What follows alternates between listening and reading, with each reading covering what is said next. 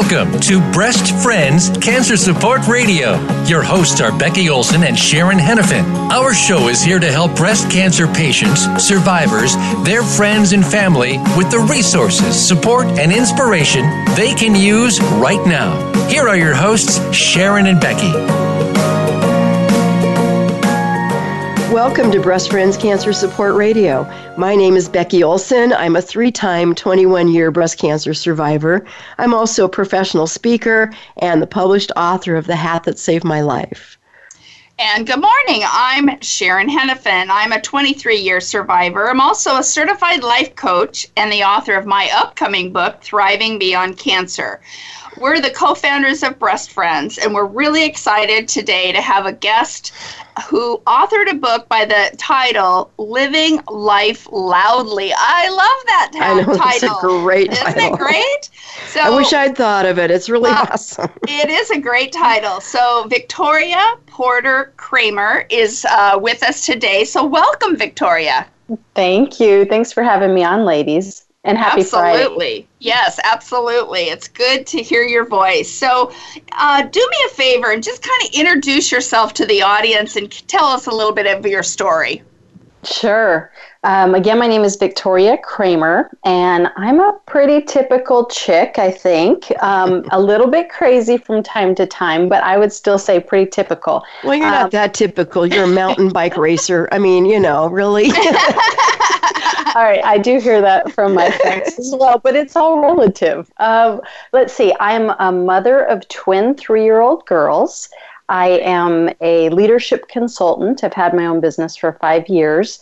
I put my career first and then family next. And I came from the world, the hotel world. So I worked for Marriott Hotels for 18 years and got a lot of my ideas and principles from literally growing up in that world.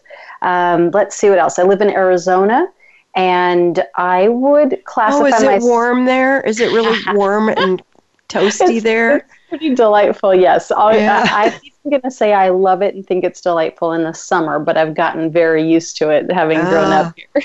Yeah, it's been really rainy here. Of course, we're in Oregon. That's sort of par for the course. But I see blue out there in the clouds. It's kind of cool. Today it's actually going to be 60 degrees, so we're okay today.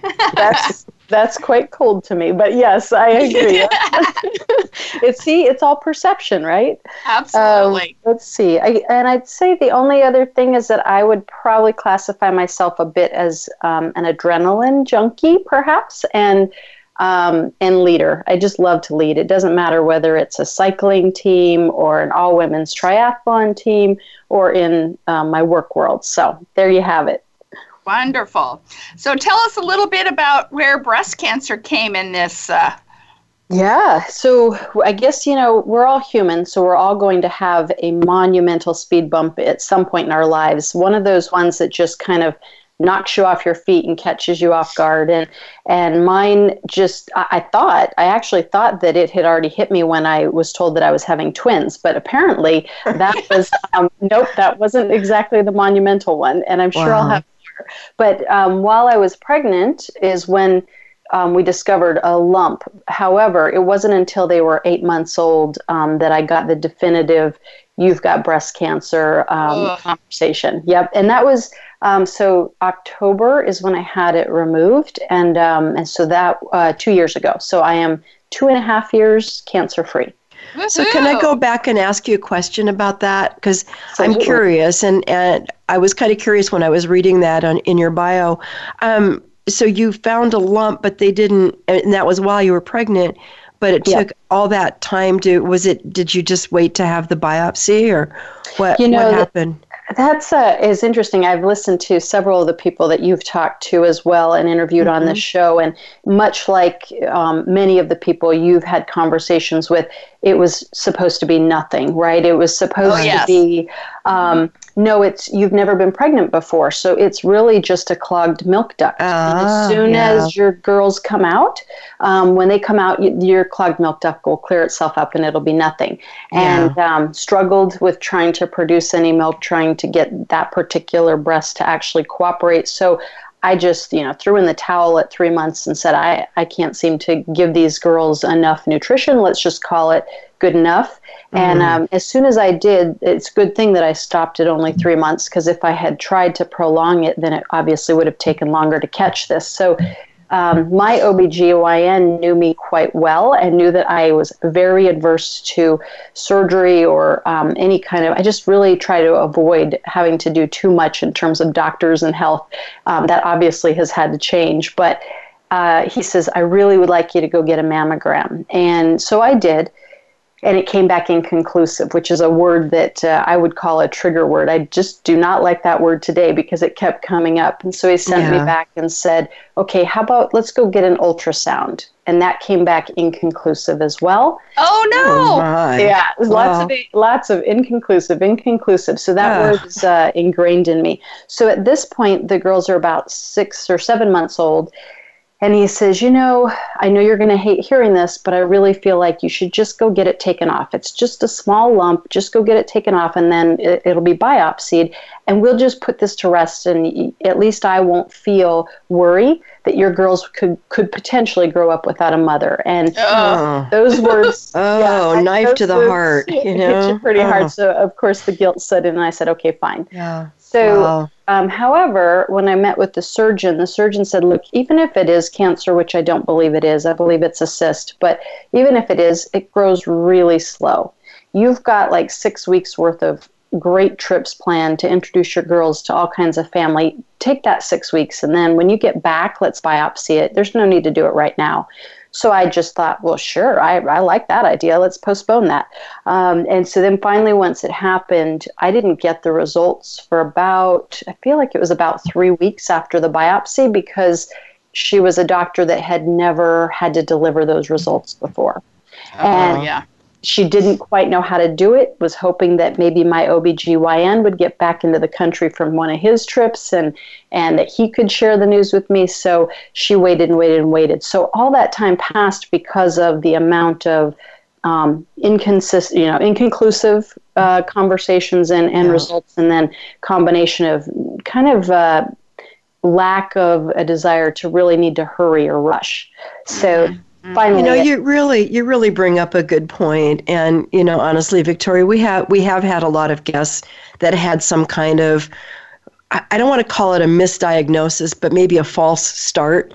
That was kind of my story too. Mine was, I found my lump in my mid-30s, and I went for a mammogram right away because I was just kind of scared, and they told me it was fibrous tissue and I didn't need to worry about it. And so that, I don't want to call it a misdiagnosis, because at that point in time it probably was, just fibrous tissue, but things change over time.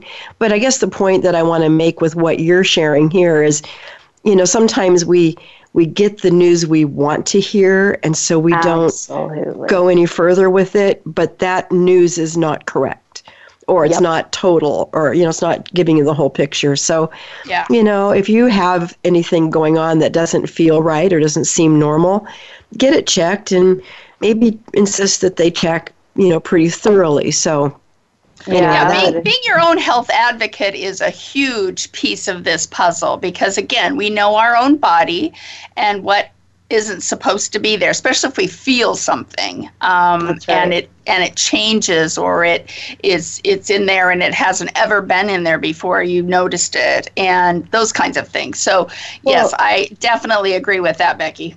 Yeah. And the to your point, the being your own health advocate sounds easy to do, but when you're floundering in a world that you just don't know, you don't know where to turn or what terms to ask for, what to ask, what don't. You just don't know what you don't know. So it's hard to be your own advocate.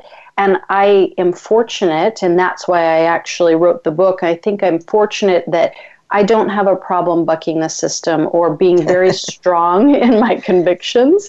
It wasn't until, though, about 23, I interviewed a lot of doctors, and about 23 doctors in is when I finally said, you know what, I'm getting nowhere with the plastic surgeons getting on my page, so let's just put that to the side for right now, and I'm going to go find a naturopathic doctor, because that's in my checklist of people I need on my team. And it wasn't actually until I met him that he said words that really pushed me to I would say, move up the sense of urgency on how quickly I needed to get a surgery planned.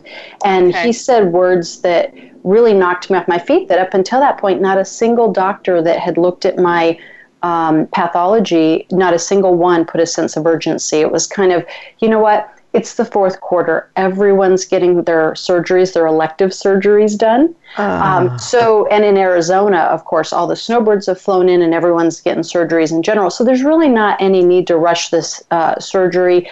And by the way, there really aren't any surgery rooms open. So you're going to have to wait for a couple of months. So I thought, okay, I guess that is what it is, right? Mm-hmm. But it wasn't until he said, you don't need to wait another day. You need this surgery tomorrow because you're HER2 positive, and those cells are communicating and they're replicating. And if they're not in your lymph nodes today, they will be tomorrow. So you need to get your doctors to hurry the heck up.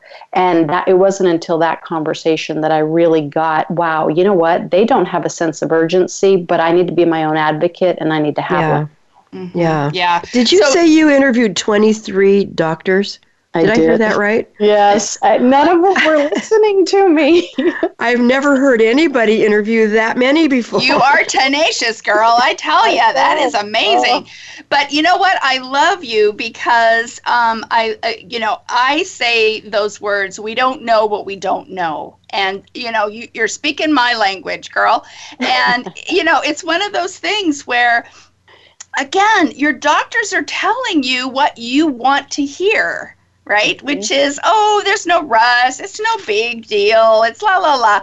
And if you don't do something, if you've got that gut feeling or you think there's something wrong and you don't step up to the plate, oh my goodness, it can mean the difference between maybe a little simple procedure versus a lot of treatment, or it could even be a lot of treatment versus not surviving this disease. So as we know, it can be very, very serious depending on where we come in on this. So definitely. And then you have twins to deal with. I got to hear more about the twins.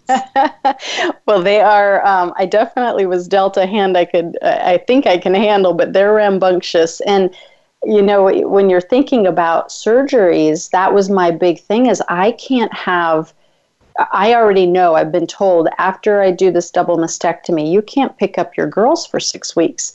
Well, at that point, they're 10 months old. How do you tell a mother you can't pick up your twins for 10 months? Or for 10 months, for 6 weeks. That's very difficult to do. So it was challenging, but I'll tell you what, the team that surrounded themselves, or that I was surrounded with, were amazing, and I could still hold them and I could still coddle them.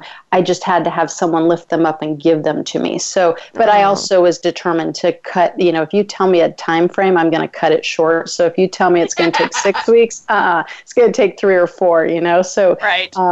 So I worked hard to heal quickly, and I feel like my athletic, body cooperated in that way and finally was giving me the results I needed, because I did need to heal quickly for them.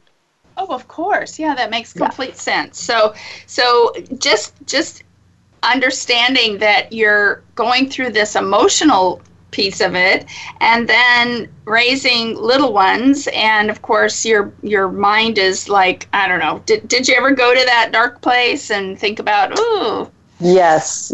I think if we're human, we go there every once in a while. Some people, and that's a lot of the reason I wrote the book as well. We all know some folks who are more resilient than others when they are blindsided with this speed bump. And I would certainly classify myself as a very joyous person in the first place. I would even say, because I have a million friends that have said, thank goodness you don't drink caffeinated coffee. We don't know what we would do with you if you did, because I wake up running, and I wake up cheerful and joyful. But I definitely still shared with everyone that knows me those very scary moments or those down moments. And I definitely had my handful of those days of being very human. Yeah. And I'd say my biggest fear was, I knew I would, unless, hit by a car or something, I knew I was going to see their first birthday. But what I didn't know is, would I see their second? And then when I just got to see their third, oh my gosh, I felt like, wow, that was like cherry on the top of this wonderful Sunday. So, yeah, I went there a few times in my head. Am I going to actually see their next birthday? Yeah. And Victoria, we're going to spend a little bit more time talking about that transition in the next segment. And we only have a couple more minutes until the break. But I would really like to go back to a little bit about your healthy lifestyle, because I know that you're a mountain biker, which just blows me away, because for me, I get pedaling and I end up pedaling so fast and the bike's not going anywhere, and then it tips over and it's like, I don't even want to do this anymore. So, so I want to hear a little bit more, if you could spend the next, couple minutes just talking about your lifestyle, because you're the person who shouldn't get cancer. Yeah, I would agree. I just was shocked by that myself. I wouldn't say that I was always healthy. I wouldn't say it really hit me until my late 20s, when I really started traveling heavily for Marriott. And then at that point, I'd say I gained that freshman 15 they talk about, only it just happened to be a little bit later. And so I said, whoa, I need to do something about this. So, but since my late 20s, all the way up until now, and I'm 44, I would say that I'm very active. I do a lot of running and biking, and I used to do triathlons, and then I got into the off-road stuff. So really started mountain biking and skiing and scuba diving. And so I would definitely classify myself as active, maybe obsessive about it. I would argue some of my friends would say I'm obsessive about it, because if I don't exercise at least 6 days a week, if not 7, in some form. Now I'm going to use exercise loosely, because I'm happy if it's even a hike with my girls. But if I am not active every single day, then that's where I go a little bit crazy. So definitely healthy from an active standpoint, not always healthy from a food standpoint. Never really been a fast food kind of person, but still, I would say I didn't educate myself on how bad high fructose corn syrup is, or any of the things that I tended to gravitate towards that weren't, I wouldn't classify as healthy. So I've had to shift that in the last few years for sure. But I still wouldn't say I'm not a heavy drinker, never smoked. So yes, I would say that I was not supposed to be the typical unhealthy person that gets struck with cancer, and breast cancer isn't in my family. So yeah. Well, I don't know how recent that photo is of you and your husband that I'm looking at, but you guys look like you're in your 20s, for crying out loud. I mean, you're very attractive, healthy-looking couple, so I really admire that. Listen, we're going to go out to break, and we're going to talk more about all of this on the other side, so just please stay with us. We'll be back in a minute.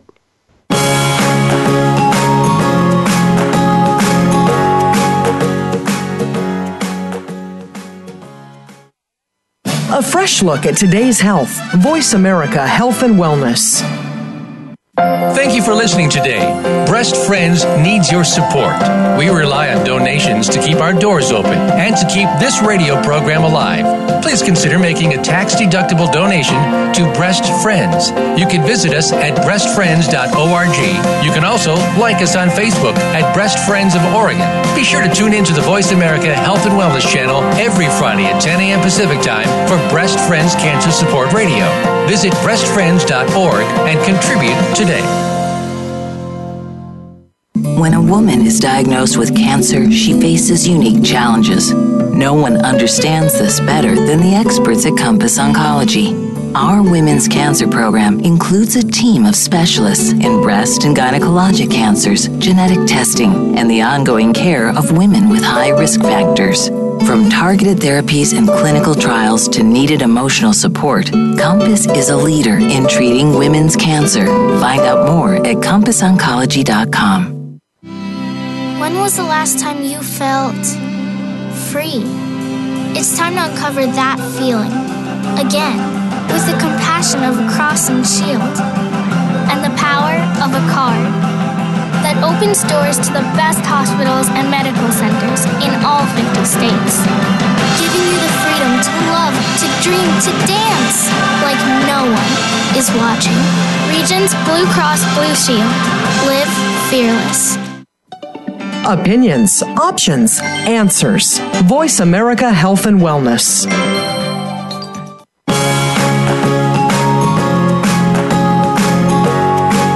You are tuned into Breast Friends Cancer Support Radio. To reach the program today, please call us at 1-866-472-5792. Again, that's 1-866-472-5792. You may also send an email to becky@breastfriends.org. Now, back to the show.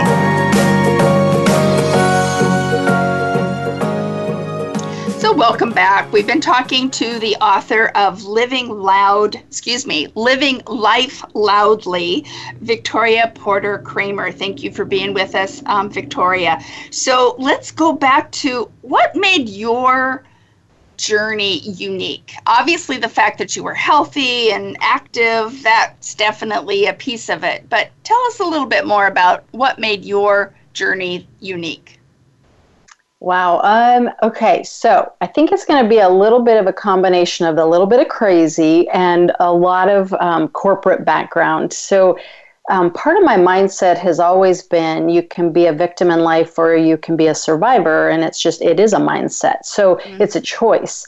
And I'd say what made me different is my strong background in strategy and execution. I had a girlfriend who said to me, Victoria, you're floundering right now with this diagnosis because you don't have a plan. But you on a plan are unstoppable. And right then it hit me, wait a minute, I've been trained.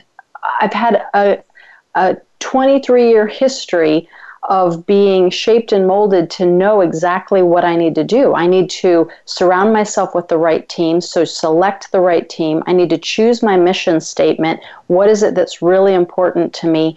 And then I need to write a strategy, get everyone on that team on board, and then execute. And I don't know that everyone tackles their medical diagnosis, or for that matter, if you get laid off from a job or you lose a loved one. All of those speed bumps, I don't know that everyone approaches it with that same kind of tenacity and desire to be successful. Everyone has a desire to be successful, but some may not have the right mindset for it, and some may not have the right tools to actually execute and make it so that they become more resilient on the back end. I love that quote. You and a plan are unstoppable. That is awesome because, isn't that the way it is in life? People who absolutely have a plan and they have a blueprint and, that's kind of how we started Breast Friends, isn't it, Sharon? Absolutely. We created a plan and now it's been almost 17 years and, it's still going strong. So, I like that. That's good. Well, and it's interesting how when we have a different mindset, I think that's what it's all about, is choosing not to be the victim, like, oh, poor me, I got cancer, I'm not supposed to get cancer, I'm healthy, why did this happen, blah, blah, blah. I'm sure we all go through some of that, but again, it's a choice to get out of that mindset, and then, like you said, you created this plan, a strategy to move forward, and you worked your plan, and then you come out the other side. Now, obviously, that doesn't always mean if you take that strategy that you will live, 50 years longer. But at the same time, the journey is going to be a lot easier for you. Exactly. And I wouldn't say I even went into it feeling like, okay, my goal is that I will survive. I hoped that was going to be the outcome. But the goal that I ended up setting was, through this, I want to display and share humor, tenacity, grace. And if I can actually do that, then the people that are coming along on this journey with me will end up having an easier time. And so I took it away from what was something about me and made it about the team that I was going to have to lead forward through this journey with me. And I think that probably helped, because you're right, if you set a very prescriptive goal, you may not be able to achieve it. It's going to have to be something that is achievable. Right. Something out of your control. I mean, yes. That's the thing. If you put something, figure out what you have control over and concentrate on that. And that's what I'm hearing you say. So what does it really mean then to you to live life loudly? Well, many people believe that when I say that, it means you've got to get out and do something crazy like mountain bike ride or whatever that looks like. You don't. Or raise twins, Or raise twins, the basics in life. No, to me, living life loudly means that you don't put off anything for tomorrow that you could grab today. You've got to make it the best day you can today. And some of that means considering every action that you take or every inaction. If you had it to do over again, would you change it to make it kind of a bolder day? And so living life loudly to me means living in the moment. Live with, if today was your last day, what are you going to do with it? It's intention. Friday. That's right. It's Friday. It's March 10th. What are you going to do to make today the best day it could possibly be? And some of that, making a very decisive set of plans is living life loudly. So for me, it was, what is it that I wake up every day doing that doesn't give me joy? If there is something that doesn't give me joy, it needs to go away immediately. So for me, it was the news, the news, the media. I don't know how many people wake up and say, I want to be inspired, so let's turn on the news this morning. I'm going to go with not very many, right? So I made a conscious decision. There's an action I'm going to take. I'm not going to watch the news because it doesn't give me joy when I wake up in the morning. In fact, sometimes it instills fear and sometimes it instills anxiety. Those are not things that I need as I go through this journey. So my action to live life loudly was to cut that out. Yes, it meant I might have missed a few important things, like when I was sitting in the airport and they said, anyone with a Galaxy something phone, you can't get on the plane. I was like, what? Someone has a phone can't get on a plane? Okay, I might miss a few big news pieces like people's phones catching on fire. But in the end, you end up finding that information as you need it, as opposed to it being kind of thrown in your face. So to me, living life loudly just means making choices, conscious decisions to make your day better in some way and to actively cut out the things that don't bring you joy. And I think right there's your living life loudly. Absolutely. And that conscious decisions. Don't put one foot in front of the other because that's what you did yesterday. Yep, exactly. Choose to put your pants on differently, for goodness sakes. That in itself is something different. Yeah, my husband is very analytical, and again, he's very, kind of one step and then the next step and whatever. So yeah, I think I'll encourage him to put his, socks and his socks and his shoes on in a different order. It totally changes your perspective. And I do that, like even going to the grocery store, I go, okay, instead of going left to right today, I'm going right to left. And let's just see if I see something I never usually see. Well, it's silly, but... No, yeah. It's not really, though, because, again, sometimes we get so used to routine, our status quo, that we have a hard time even seeing the beauty or the differences. I know I love this time of year when all of a sudden the trees are starting to bloom and, the flowers are, coming out of the ground and you're just like, oh, I just love that. It's just the new life gives me hope. I love that. I love that too. That's great. So how did you make that transition from, that kind of scary place? It sounds like you have had these tools maybe when you went into it, but making that really conscious choice from fear to boldness, what was your process, maybe, can I ask? Yeah, it was a couple of, I say it was a couple of months process. It was probably for me a couple of weeks process, but it felt like a couple of months because I didn't truly...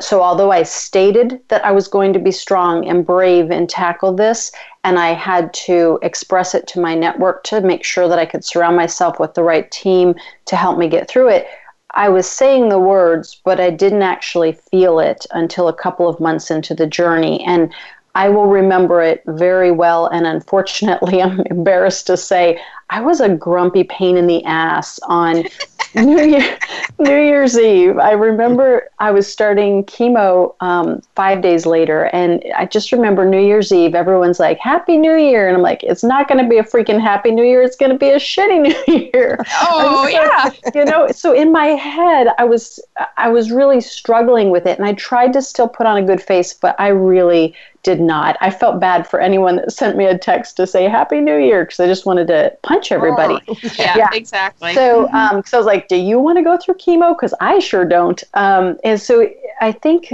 that was 2 months into this journey. So although I had the good face on, I didn't have the right mindset to truly shift to being resilient until after my first chemo treatment. After my first one, I said, I've got this. I can do this. This sucked. It sucked ass, pardon my French, but I can do this. And you know what? I'm going to go do a half marathon next week, and all my girlfriends are going to fly in and support me, and we're going to do this together.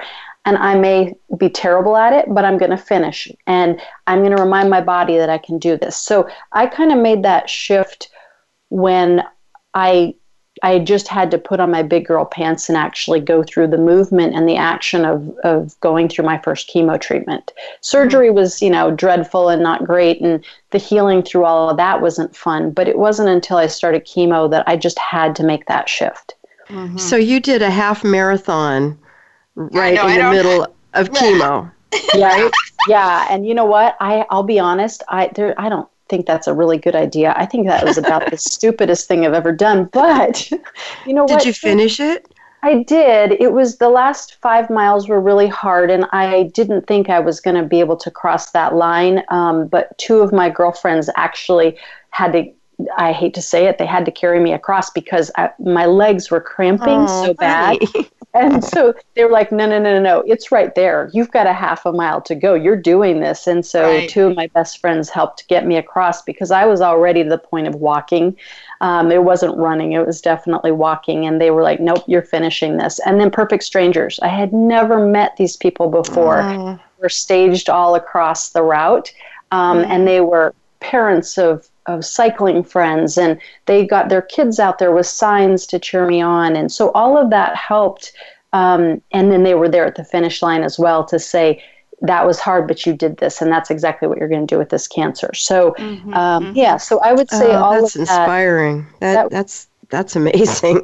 No, that really is. Well, it reminds me of your story about doing the first race for the cure, Becky, after your, I think it was after chemo, but still, you were still I was in the midst of it. I was in the midst of it all. That was in September, and I was still going through chemo. So I don't know if this counts, but I did the Komen 5K, which is 3.1 miles. Yep. And at the end of it, I felt like I ran a marathon. Yeah, exactly. Yep. I mean, you walked, but it was still, it's one of those things where I did, and and I think I came in, there were about 35,000 people in the race that year, and they gave you all these little popsicle sticks when you came through with your number on it. And I think I finished at number 34,999 or something, but I felt like a winner because people were clapping and cheering me on, and I couldn't go through that turnstile at the end without tears in my eyes. I mean, I truly felt like a winner when I did that, and there is so much power. Yeah, it reminds your mind and your body that you can handle more than you think you can. Yeah. Absolutely. Yeah. So, that's very good. So, obviously, you have a great amount of tenacity, and we've heard some of your humor. And so I have a question for you. Your willingness to consider options that aren't doctor recommended. You sound like a rebel. Tell me about that. Yeah, I guess I would say my friends that may be listening might classify me as that. I'm not going to take something at face value and believe that because I'm told it, I've got to do it. So there will be times, even when I was pregnant, I was the same way. The doctors would say, you can't eat sushi. Well, then how in the heck do Japanese women eat it all the time and they're just fine? Really? They're pregnant and that's what they eat as, their main diet. So and they have beautiful hair. I mean, something's working. So to me, I was like, yeah, I'm still going to eat sushi. Sorry. Or you know what? Don't eat fresh fruits and vegetables. Really? I kind of need that. So I just didn't listen. I'd said, no, that's not working for me. And my sweet oncologist, I gave her so many heart attacks and I know sleepless nights, but she would say, okay, so your next chemo round, it's going to be on this date. And I'd say, yeah, that's not really going to work for me because I've got a race. And she always, oh no, not again. Okay, well, I need you to get blood work done 3 days before that. And I'd say, it's going to be a little hard. I'm going to be in the middle of the desert doing a 24-hour mountain bike race, and we're not really near any hospitals. So what can you do to work with me on this? And she would just shake her head and say, do you have any idea what you're going to do if you crash? I'm like, well, I'm not going to crash. So that's not an option. So yes, I definitely didn't do the safest choices always, but I would listen. I'd listen to their concerns. I'd listen to what they would recommend, and then I would choose the path that made sense for me or for me and my family, and for me and my mindset. So yeah, it wasn't probably always a sane decision, but I just bucked the system, or insisting that I chose a naturopathic doctor and an oncologist that would communicate, because I was going to be seeing both of them pretty much every other day of my life for this 18 months of chemo. So they both were getting blood work, but for different reasons. And one was to help me to be able to,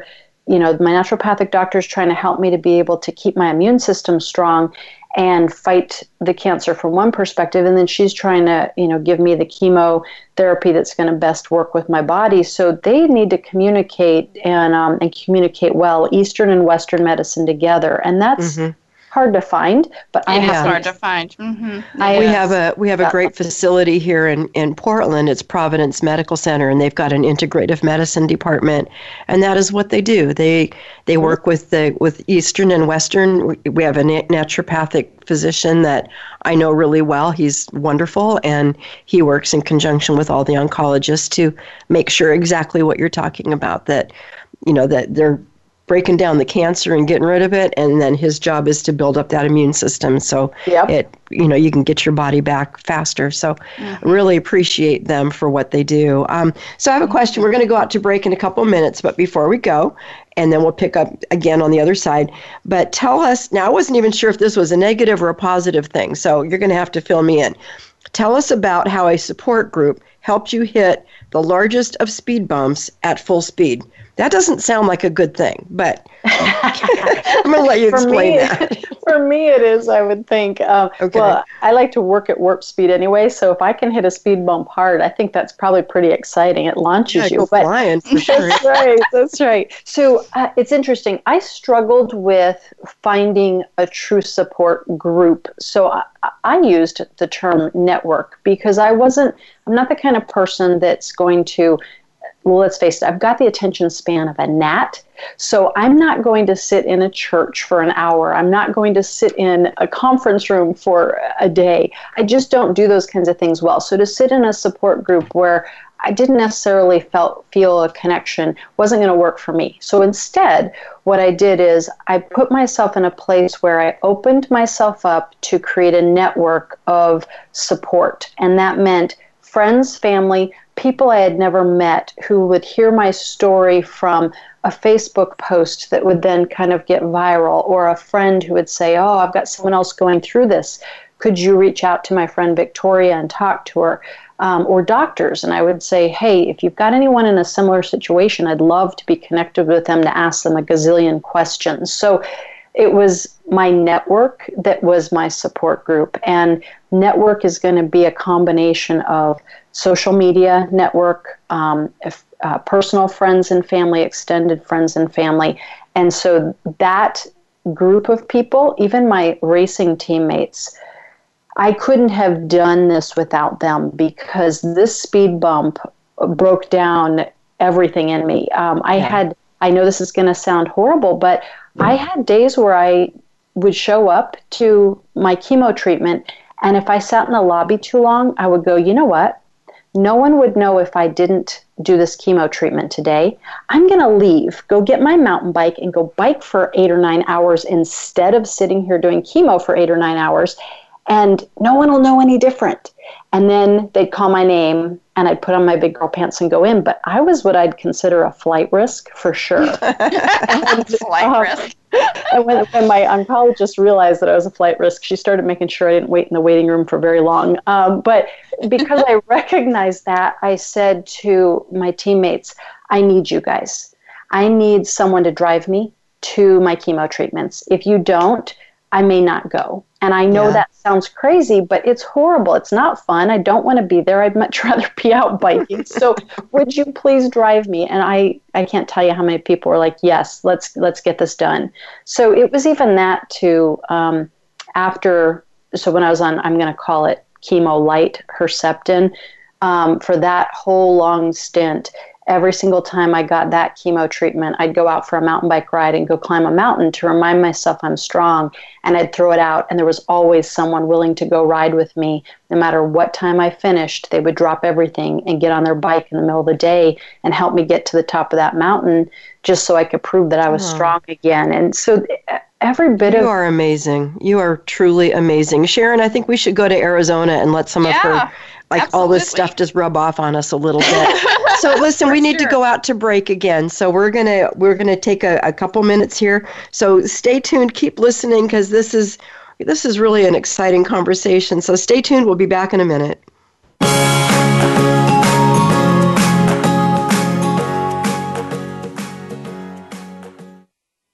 Step into a healthier you. Voice America Health and Wellness. Thank you for listening today. Breast Friends needs your support. We rely on donations to keep our doors open and to keep this radio program alive. Please consider making a tax-deductible donation to Breast Friends. You can visit us at breastfriends.org. You can also like us on Facebook at Breast Friends of Oregon. Be sure to tune in to the Voice America Health and Wellness channel every Friday at 10 a.m. Pacific Time for Breast Friends Cancer Support Radio. Visit breastfriends.org and contribute today. When a woman is diagnosed with cancer, she faces unique challenges. No one understands this better than the experts at Compass Oncology. Our women's cancer program includes a team of specialists in breast and gynecologic cancers, genetic testing, and the ongoing care of women with high risk factors. From targeted therapies and clinical trials to needed emotional support, Compass is a leader in treating women's cancer. Find out more at CompassOncology.com. When was the last time you felt free?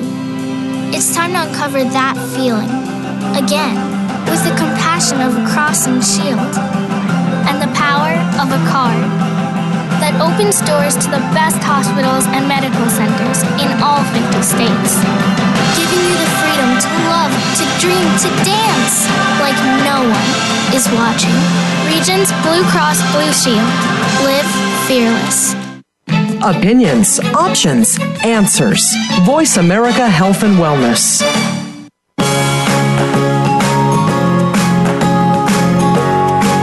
You are tuned into Breast Friends Cancer Support Radio.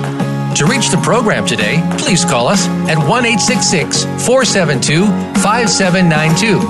Again, that's 1-866-472-5792. You may also send an email to Becky@breastfriends.org. Now, back to the show. We've been talking to the author of Living Life Loudly, Victoria Porter Kramer, and we just finished talking about support groups and speed bumps and all that, and I love that because at Breast Friends we talk about our girls' night out, as that's kind of the title of our support groups, because again, support groups can sound so awful and so and can be pretty sad sometimes. So I love your support group network, or your support network is wonderful. So let's switch gears just a little bit, because I understand you have an interest in working with millennials. Yes, I do.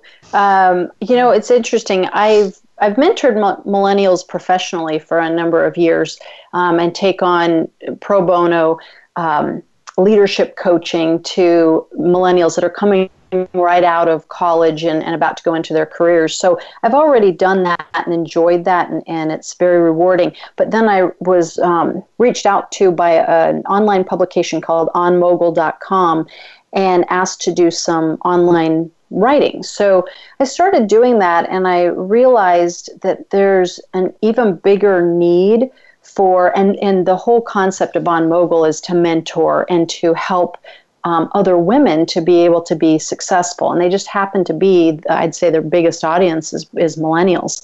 So I started to recognize that there's a big need for us to mentor them, not just in life, but specifically when they're facing their speed bumps. Because what I noticed as I spoke to Rotary groups, or I've talked to people that, like yourselves, who have been through breast cancer before, we're at a slightly more mature age. We've hit some pretty hard things in life already. You know, some have been through war.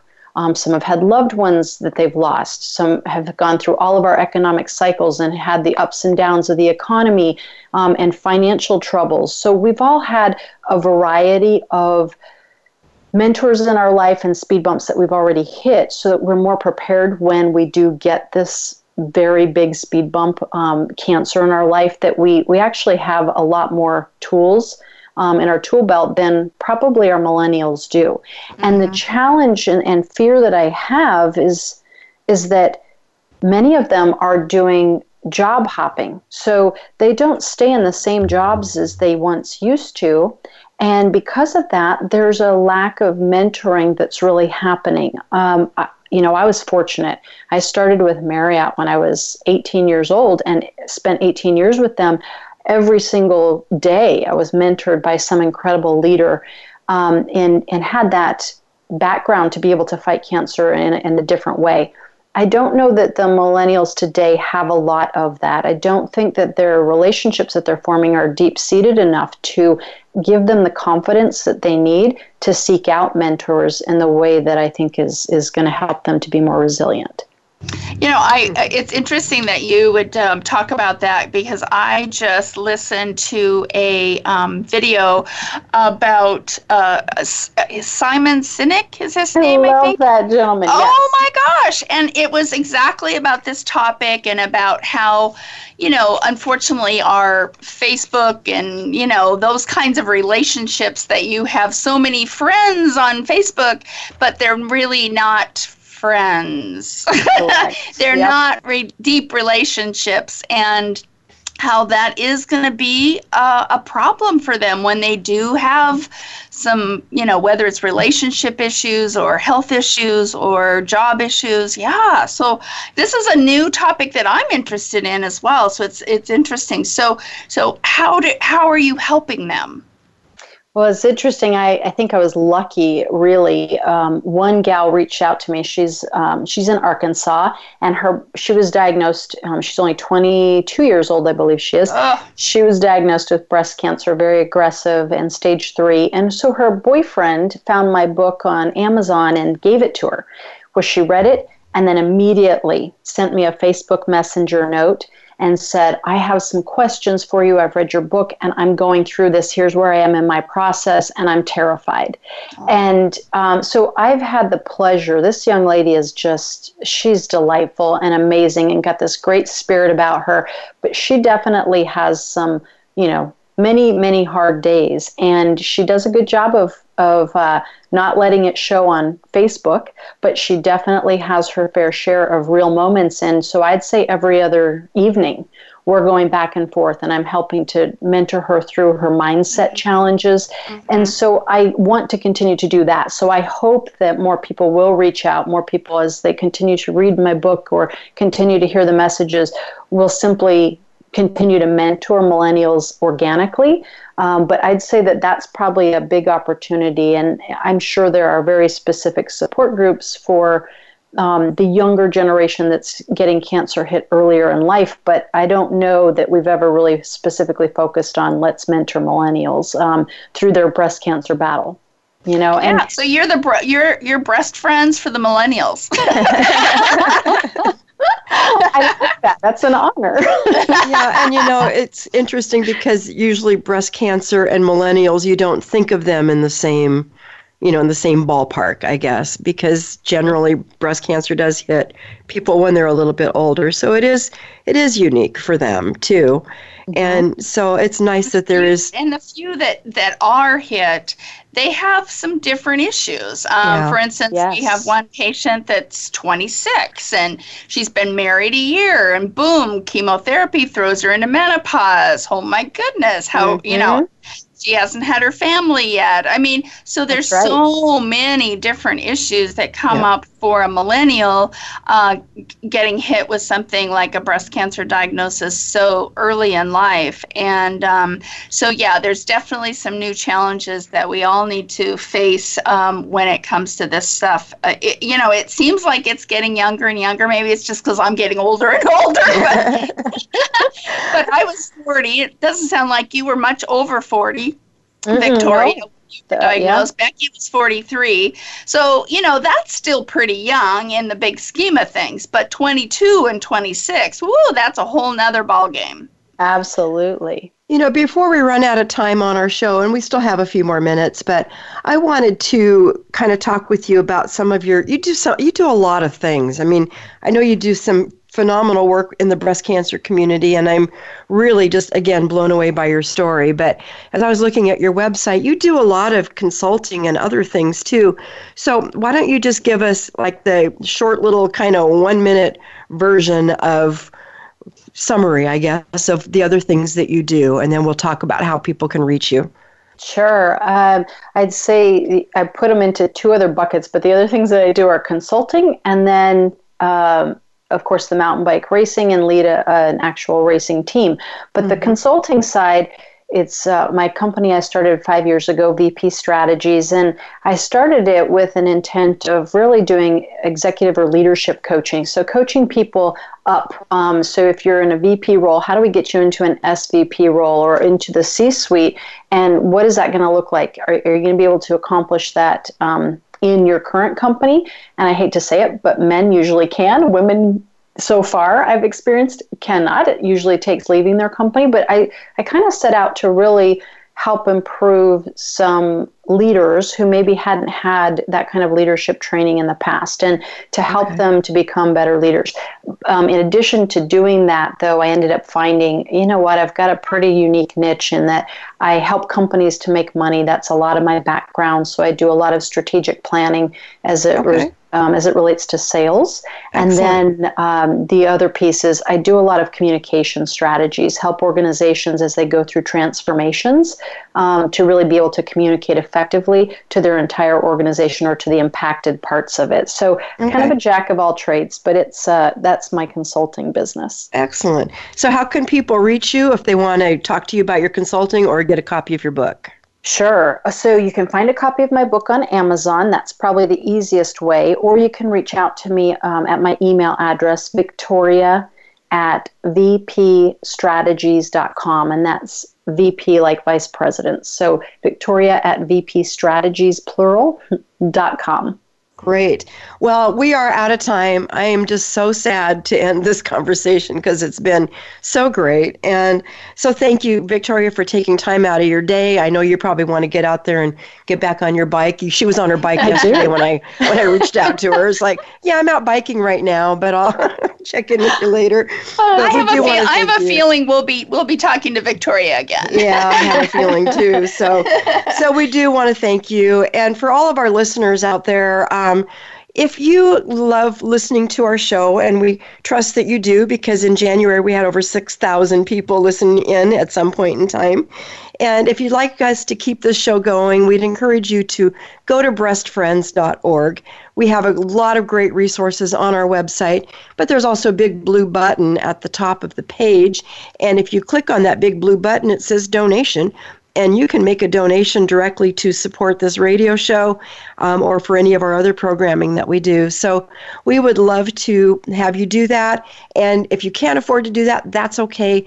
Spend some time in our website and look at what we do. Look at some of the resources. There's a lot of Q&A on things to ask your doctor and all kinds of stuff. So, and if you also just need someone to talk to, you're welcome to call our office, and all the phone numbers are on there too. So you can give us a call. We've got people who can talk with you. So just keep that in mind as you're reaching out to help other people too. Send them our way if they need some help. So just know that we'll be back next week. And until then, remember, there's always hope, and we're here to help you find it.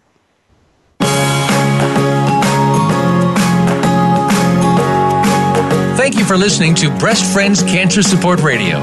Please join Sharon Henifin and Becky Olson again next Friday at 1 p.m. Eastern Time, 10 a.m. Pacific Time on the Voice America Health and Wellness Channel. There is always hope, and we'll help you find it. We'll talk again next time.